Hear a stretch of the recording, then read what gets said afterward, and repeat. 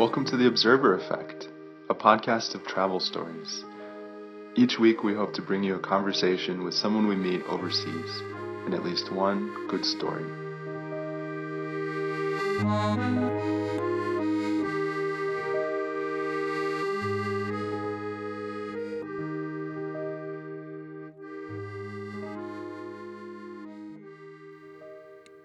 Occasionally, in life, there are those moments of unutterable fulfillment which cannot be completely explained by those symbols called words. Their meanings can only be articulated by the inaudible language of the heart. This is another great traveler, not the one we're exploring today, in whose footsteps I do also hope eventually to follow, to India, where his entire outlook shook and redirected when he traced the footsteps of Gandhi, and to Birmingham, where he went to jail. Martin Luther King Jr., whom we celebrate today, January 17th, 2017, just before an inauguration many of us still struggle to understand. The stride toward empathy marches on. This is episode 35, Afterwardsness, Athens, where Sigmund's desire led us astray. The stairwell that leads to Freud's office in Vienna, which was also his home, is very dim. I thought about all the people who had walked there before me, what stories drove them, and what images played through their minds as they ascended, like I did, what they felt when they pressed that buzzer.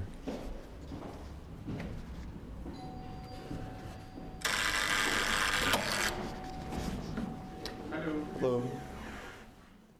I sat down with one of the directors of the Freud Museum. They published a book called Freud's Travels, which points out that one of the defining metaphors he used for psychoanalytic method was especially personal. Freud wrote, as a guide for patients undergoing treatment, "Say whatever goes through your mind.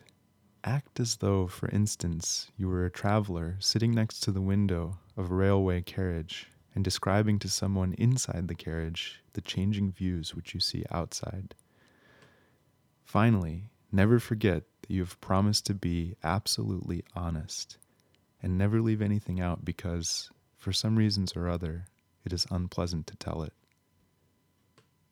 Daniela Finzi, who wrote this first section of the book, goes on to explain why this choice of imagery is not surprising. Outward exploration and discovery always go hand in hand with an inner expansion. The experience of the other is a crucial factor in re-experiencing the self.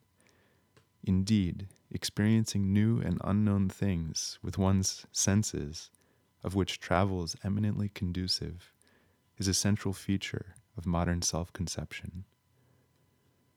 Freud was an avid traveler who pursued it as education. Peter Noemaier, the director I spoke with, picked up the thread from the book. But first, I asked him how working at the Freud Museum might have shaped him. Being here, coming from another field, let's say, have you ended up becoming interested in Freud? I've always been interested. It's never been that far away from me, but of course I've read my share of Freud, and one of the things being here and working here is that you cannot stop yourself from studying, analyzing everything and everybody. This is, maybe you're not a therapy house and all these things, but still you start always thinking about what is this person really meaning, or why do they behave like them. So although I'm not psychoanalyzed myself, I always start psychoanalyzing other people. Yeah. So I think this is one of the things, and always when we are in internal discussions, at one point we start thinking about these things every time. So this is one of the influences this house brings with it, of course, because it's the main issue. But the other point is you have to think that we're still a company with 20 employees. Yeah. So it's quite a task just to keep this house alive, and we're trying to renovate and refurbish in the coming years, and we're working on raising funds now. Mm-hmm. And these are the tasks that are not so psychoanalytic. Sure. But you guys have done a fantastic job. I mean, the museum is a treasure downstairs, getting to see everything that you've preserved, and it's well explains. It's just a rich experience to go there. So thank you for succeeding. Yeah, thanks. We're trying, when we're refurbishing, we're trying to keep the feeling as it is now. So we have so many visitors that we have to do some things like making an elevator or doing the cloakrooms, toilets and these things. But on the other hand, it is important that still the people will have the same experience as they have now, that they have the door open for them, that they have the feeling to visit Freud. And not just go into a museum where you have a big glass doors and those crosses where people go in and out.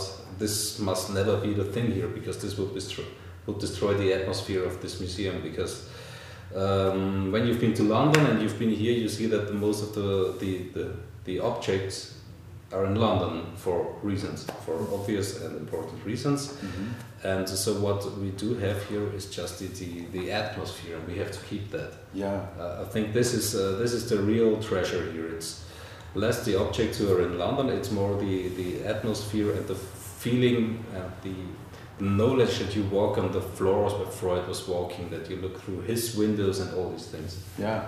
Can you just briefly describe the museum, what it looks like? Describe that atmosphere for my listeners, people who haven't traveled to Vienna yet and seen Freud's office and home. Give an impression of what it looks like and feels like. The Sigmund Freud Museum is situated at the Berggasse 19, which is the address where Freud was living for 47 years and where he wrote most of his papers, where he met his patients and where he also had his family life, which is an important thing also when it comes to his travels. And we do have the original building, and we have parts of his furniture and the documentation on life and work. So when you come to the museum, you open the house door by yourself and walk through the stairways where also Freud's visitors were walking, and then you can ring a bell and the door opens to Freud's private rooms basically. And then you can walk into his practice, where you see furniture, his waiting room, and see about his life. And you see a very, very you see not even pictures, but also video that is only shown here and in the Freud Museum London. So you can kind of delve into the feeling of Freud's time when you are here. You can experience how Freud lived and how he worked, and also this is not so uncommon as he had his living and working situation, but it's today it is uncommon. It was quite common in those days. So you also get the feeling of a specific era where Vienna was one of the intellectual centers of the world, and where things were very moving and interesting, and many discussions, and a very intellectual scene in the whole city. So you can also breathe the air of that time, and also you may get the feeling of how Freud lived and how he started developing his so groundbreaking theories. And of course you can just stand there where he was standing and see where he wrote his famous papers. You mentioned that you guys have so many people, you have to fight them off. Can you share numbers? Like, has there been an increase recently, or? Yeah, we have an annual increase since the last 5 years, I may say, and this year we will be the first time in the 6 digits, meaning we will have more than 100,000 visitors, which is quite a lot when you think that we are just an apartment, meaning small. Last year we had 91,000, so this will be an increase of 10%. Wow.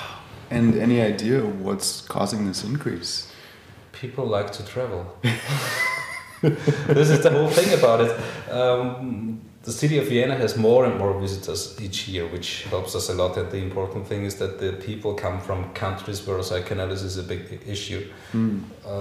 If you think of visitors from Arab countries or from China, they do not come to the Sigmund Freud Museum, or hardly anybody. But the visitor numbers in Vienna are also increasing again from the United States. We will see how this will develop. And especially from South America. And South America is very Freudian. If you think of Brasilia and Brazil, and if you think of Argentina, they have many Freudians, and Freud is there so common. Not that everybody really knows what psychoanalysis is about, but Freud is such a popular figure there that for those people, it is kind of the usual track to come here to the Freud Museum. Yeah. And so these are bringing the high numbers, and besides that, we could raise the Austrians who come here by making interesting exhibitions and marketing them, and we also have the feeling that the European economy has been a bit recovering in the last years. So there was a time when hardly any Italian came to Austria because Italy was close to a financial breakdown, and since they recovered, they're traveling again, and we always have many Italian visitors. Yeah. How would you characterize the people that come here? Are they pilgrims or are they tourists? You know, what's their attitude when they come usually? I guess you may not interact with the visitors that much from your office here, but... Well, I see them, I walk through the museum basically daily and see the visitors, and I always ask the people at the cash desk about those things. And the usual visitor we do have here is that what the travel economy calls the FIT, the free independent traveler, meaning we do have groups, but most people are individuals who are coming here on a rather higher level of education, and surprisingly young, given that there are many people can only afford traveling when they're a bit older. We have many younger tourists, many students who just want to be here, and younger doctors, and of course psychoanalysts, but many other people. Just I would say we are, since psychoanalysis is something very special, our people are more interested in intellectual topics than from the usual art museums. And even the art museums have highly educated visitors, but basically we have so many with university degrees and all these things. So I would say they are independent, they are small groups or single travelers, and they are high educated. And as I said, rather young compared to other travelers. You mentioned before that you have developed a habit of analyzing people endlessly and yourself.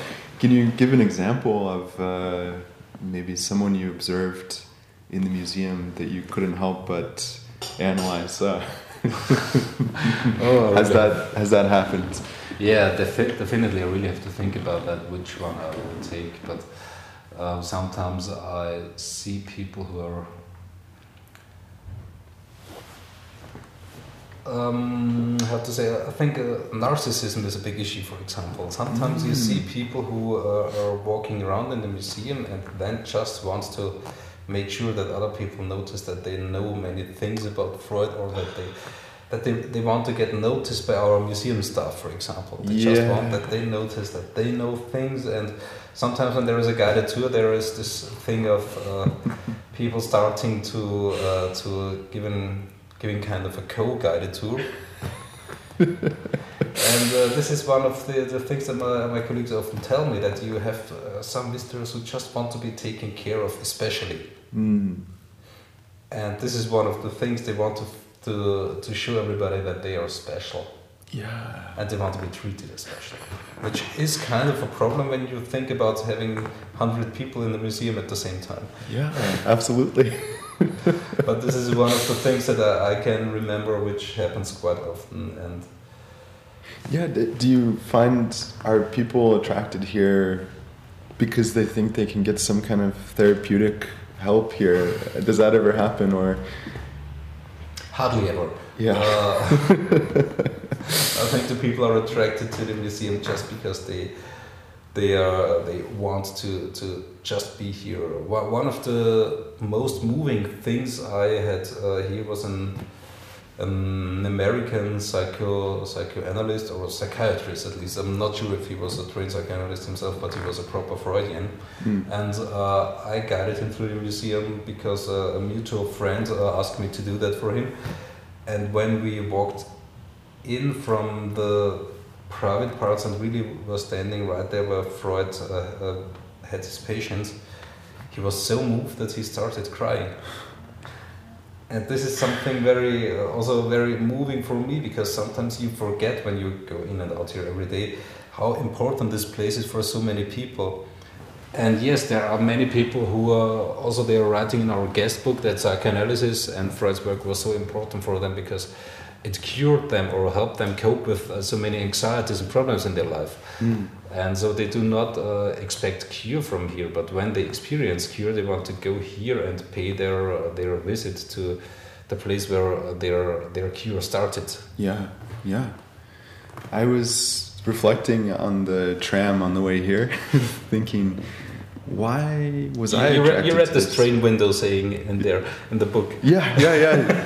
Can you share that for the listeners? Yeah.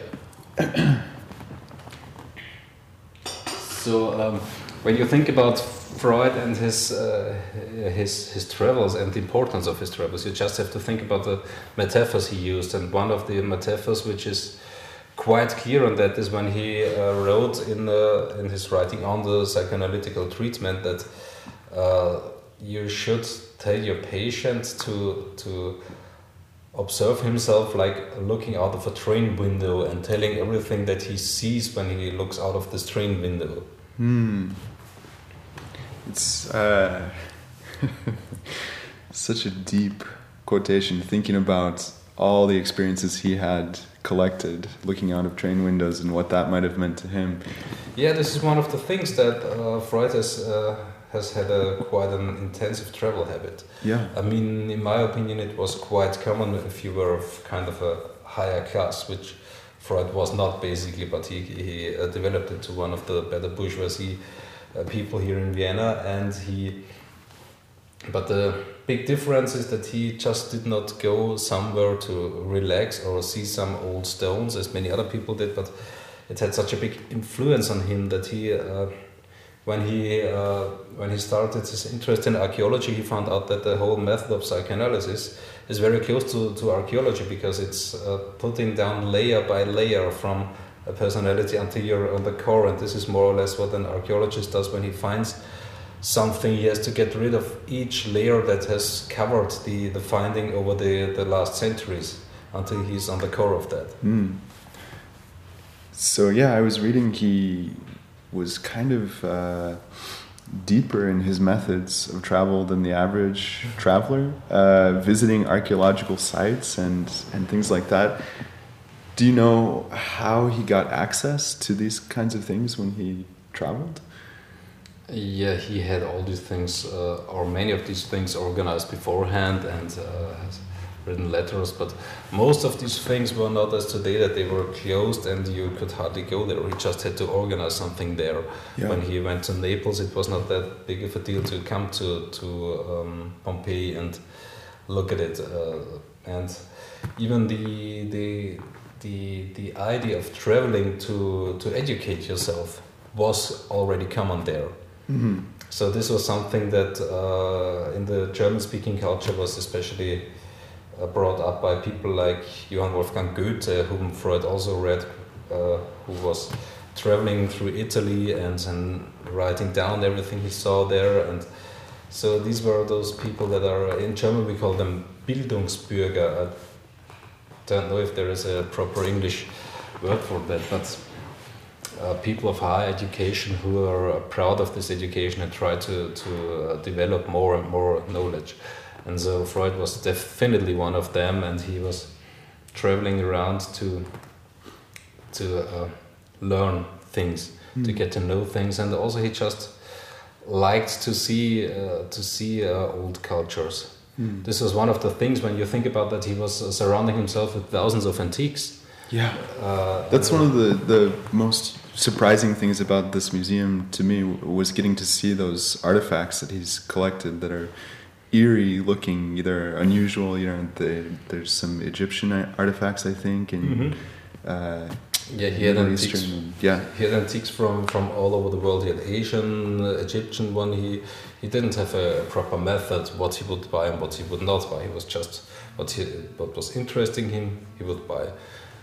This was basically the thing, and it was a kind of recurrence to old times, because it was also his interest in art and music was not avant-garde or so. He was more interested in Baroque art, for example, and he was interested in very, very old artifacts who were giving him kind of a look back in time, I must say. And he was, even as a child, he was reading all the old texts that were very common those days, and one of his heroes as a child was Hannibal, whom he also took as a kind of an inspiration when he wrote about his own trip to Rome again. So it was always his strong interest in all the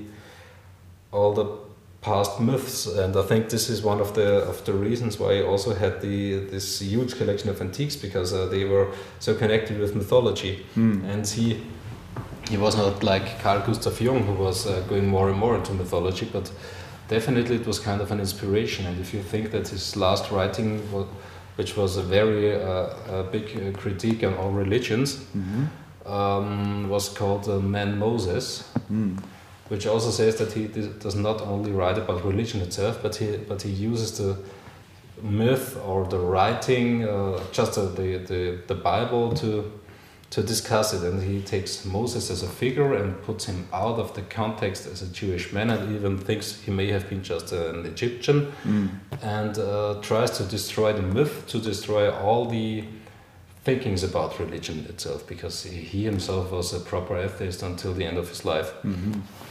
And so he was, mythology was for him something he always used as an inspiration, and also used to just discuss. And I think that for him it was always quite clear that what is in the people's minds sometimes comes out in these stories. And it's interesting that many of these stories have persevered over thousands of years. Yeah. Can you just list some of the places that he traveled that stand out? You mentioned Rome and Naples. Yeah, there were, of course, the ancient places like, as I said before, Rome and Naples, Venice, of course, also Athens. And there are so many other places he also traveled. You have to not forget his trip to the United States, which was basically a business trip, where he was invited to give some lectures, and where he tried to spread the word of psychoanalysis and develop a psychoanalytic movement there, which survived up to now.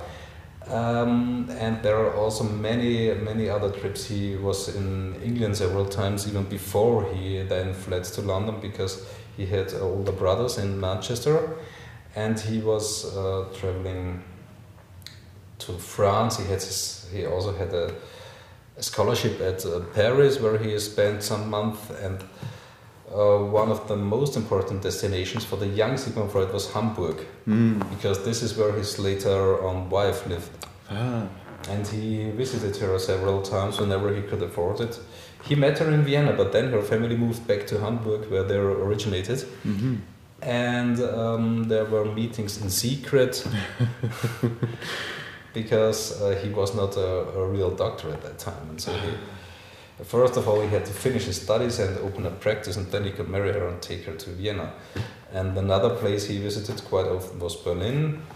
First, because he also had family there, and then there were friends like Wilhelm Fliess, with whom he sent out different letters. And then this was the place where he had his operations for his cancer treatment, because he had cancer in his mouth. And it was the Sanatorium Tegel there where he had his operations. So there are other places of importance. Let me think. One thing that a place that he never traveled to, but which would have been very important, was Egypt. He would have loved to go there, but he said whenever he could afford it, he was just too old to go there.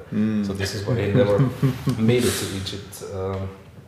And there are so many other cities in Europe, and also places of not such a high historical importance. So he spent some time in Croatia, for example, which is quite nice, where he was just, there are some nice writings that he was just in the water for hours smoking cigars with his brother, standing in the water and having a waiter bring them drinks. So it sounds lovely. Yeah, absolutely. I can very well imagine these times. He traveled a lot also on the different places in the Austro-Hungarian Empire. So he was in the High Tatra, which is now Slovakia, in Košice, which was then a kind of a cure place. And he do not know when he visited his hometown the last time. I think it was as a child. I don't think that he was there later on, but I'm not so sure. It's Freiburg. Right? Freiburg, yeah. Which is quite a lovely place, actually. Yeah. So there is also a Freud Museum. His birthhouse. They're everywhere. Yeah. So one of the displays that I appreciate most downstairs that you guys have prepared is his travel bag with his initials. Yeah. Do you know if he had any rituals when he traveled? Any habits or particular methods that would give insight into the way that he traveled? Well, I do not think that he had such. I mean, there are no rituals that have survived, as far as I know. So we do not have any clue, or I at the moment do not have any clue which rituals there would have been. Some things that were of importance were that he never traveled alone, basically. So he liked to travel with his wife. Later on, when the kids were here, he sometimes took on his sister-in-law, which also made up for many discussions how the relation between him and his sister-in-law really was. And he made a lot of trips with his brother Alexander. Another thing is that he usually had quite clear plans, schedules for his trips, but he also used to change them. He designed those himself, or did he have secretaries that arranged things for him? I think that he designed them himself, basically. But these things are not so clearly written down anywhere. Sure. So it's quite possible, thinking about him and his life, that his wife or his sister-in-law may have taken care of many of these things.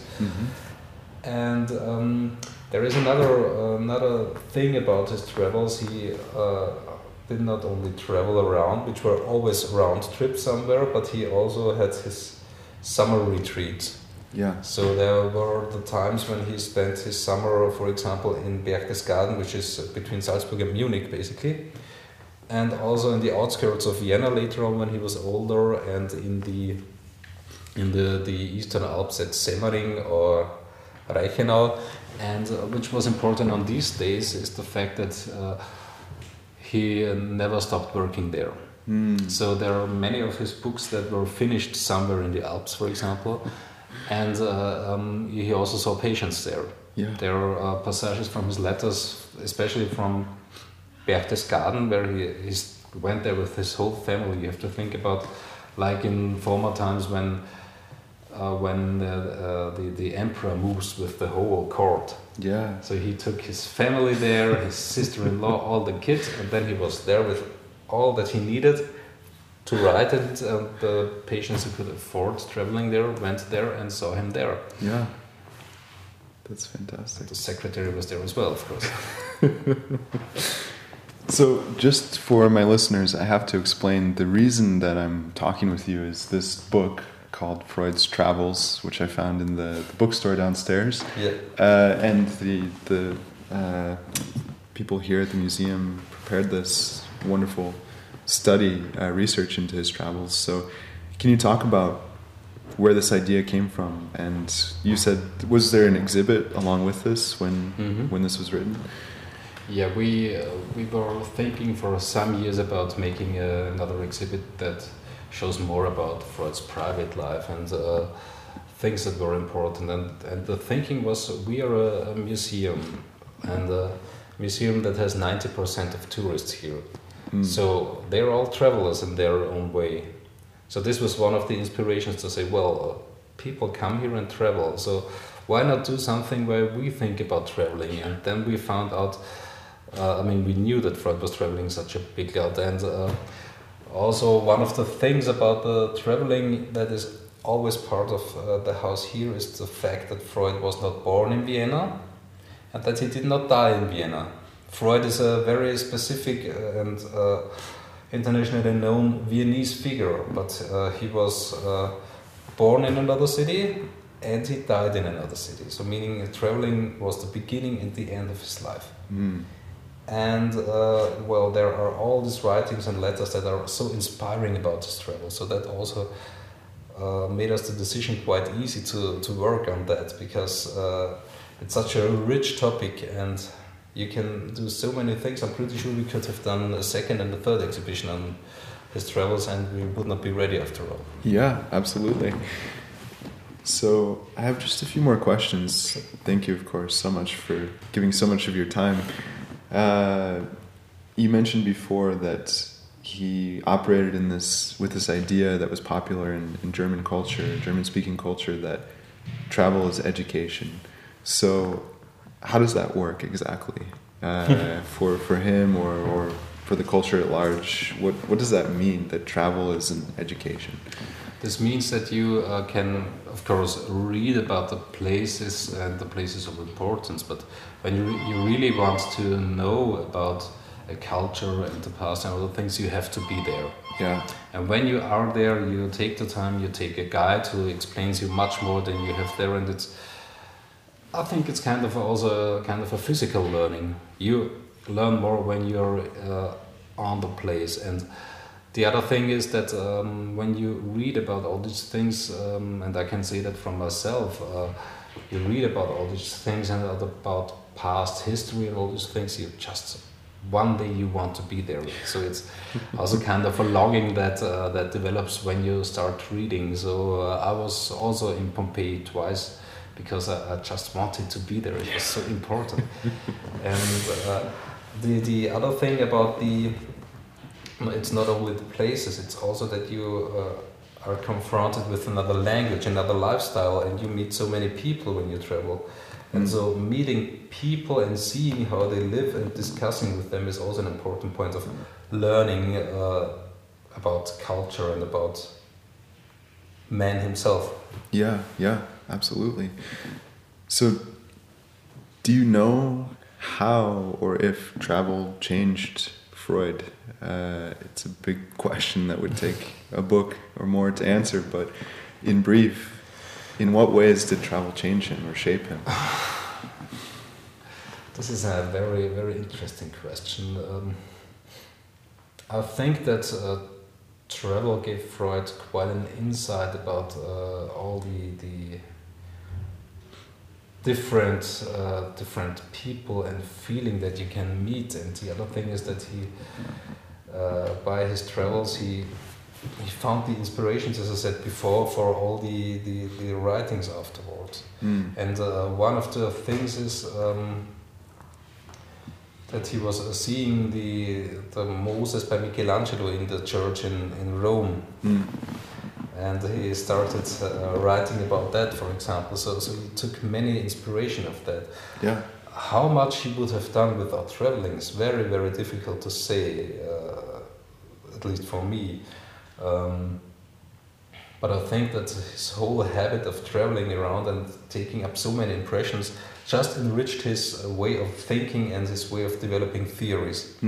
I think when you just stay, and this was not only Freud, if you just stay in your own four rooms and never travel, you cannot open your mind to so many different things and try to find other perspectives.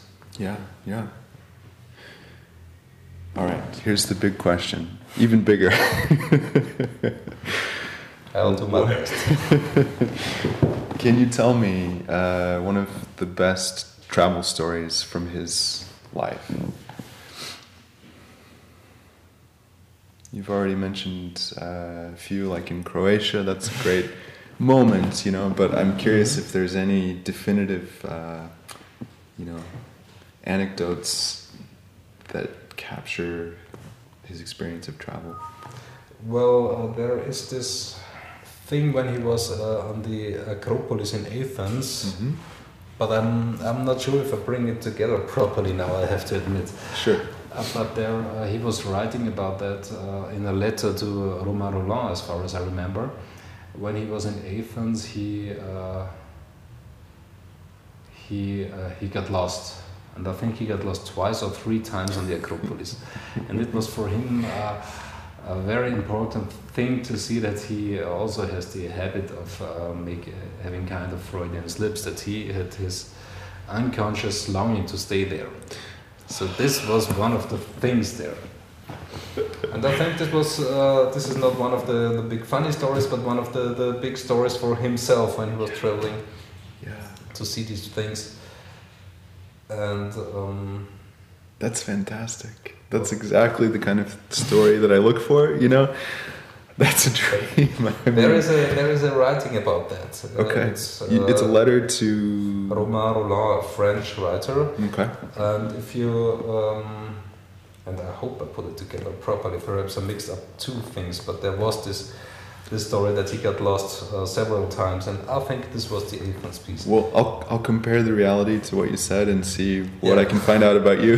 But when you Google Remembrance Acropolis, Remembrance Freud Athens, I'm pretty sure you will find the proper thing about it. Absolutely. But it's more or less about that. Freud got lost, and he found out why he got lost. That's perfect. And I just have to ask, since you've spent so much time with me now, what about you? What's your best travel story? Has travel played a big role in your life? Definitely. No, I love traveling. I really have to think what is my best travel story.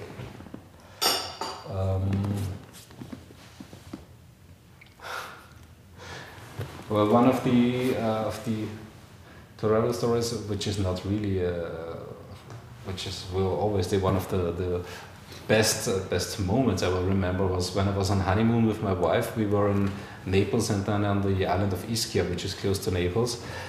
And one day we decided we wanted to go a hike, because Ischia is basically a mountain and you can go up the mountain. And we were going up and up, and the weather got worse, and we noticed that already. And then at some point we decided we cannot it's not fun anymore. So we turned around and went down again, and we've seen an Italian farmer who was with his how to say, a little motorized vehicle with 3 wheels. They call it ape, piaccio ape in Italian. And he was there, and he had a dog and a mule on the back. And so we were walking down, and he got ready with his works, and then he overtook us and he asked us something in Italian, and I think he asked us if we want a lift. And none of us really speaks good Italian, and so we did just with hands and feet and so on. In the end, my wife went into the cabin next to him, which was very, very cozy for 2 of them, because it's actually a one-person ride, and I was up on the open plank of the pickup. The mule was running after the little pickup on a rope, and the dog was always running around. He was driving down the hill faster and faster in the rain, and I was just trying not to fall off, and the dog still was running around, because it was narrow street, so basically we're talking about 20 kilometers per hour, not faster. And always the dog jumped up and down, and I don't know if it just wanted to bite me or save me, but this was really strange. And then there was this whole moment when he had to stop, because he had to bring the mule somewhere else, and we said goodbye, and that's it. But my wife stayed rather dry. I was all soaked, but it was such a fun ride. This was one of the best things, and kind of a nice honeymoon story. That's it, I think. Thank you so much for sharing, and you spoke so eloquently about Freud. I'm really impressed. I tried my best. I mean, you really have absorbed all these stories. This was exactly what I was looking for. Oh, that's great. It's nice to hear. Thank you for speaking English. I appreciate it. Sure.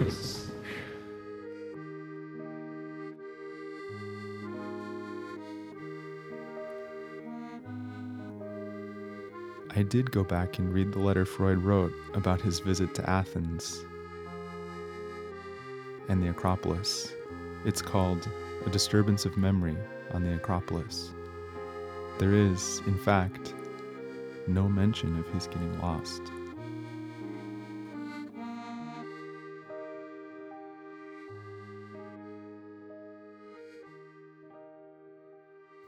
I can't thank Peter enough for taking time to sit with me and discuss Freud and his travels.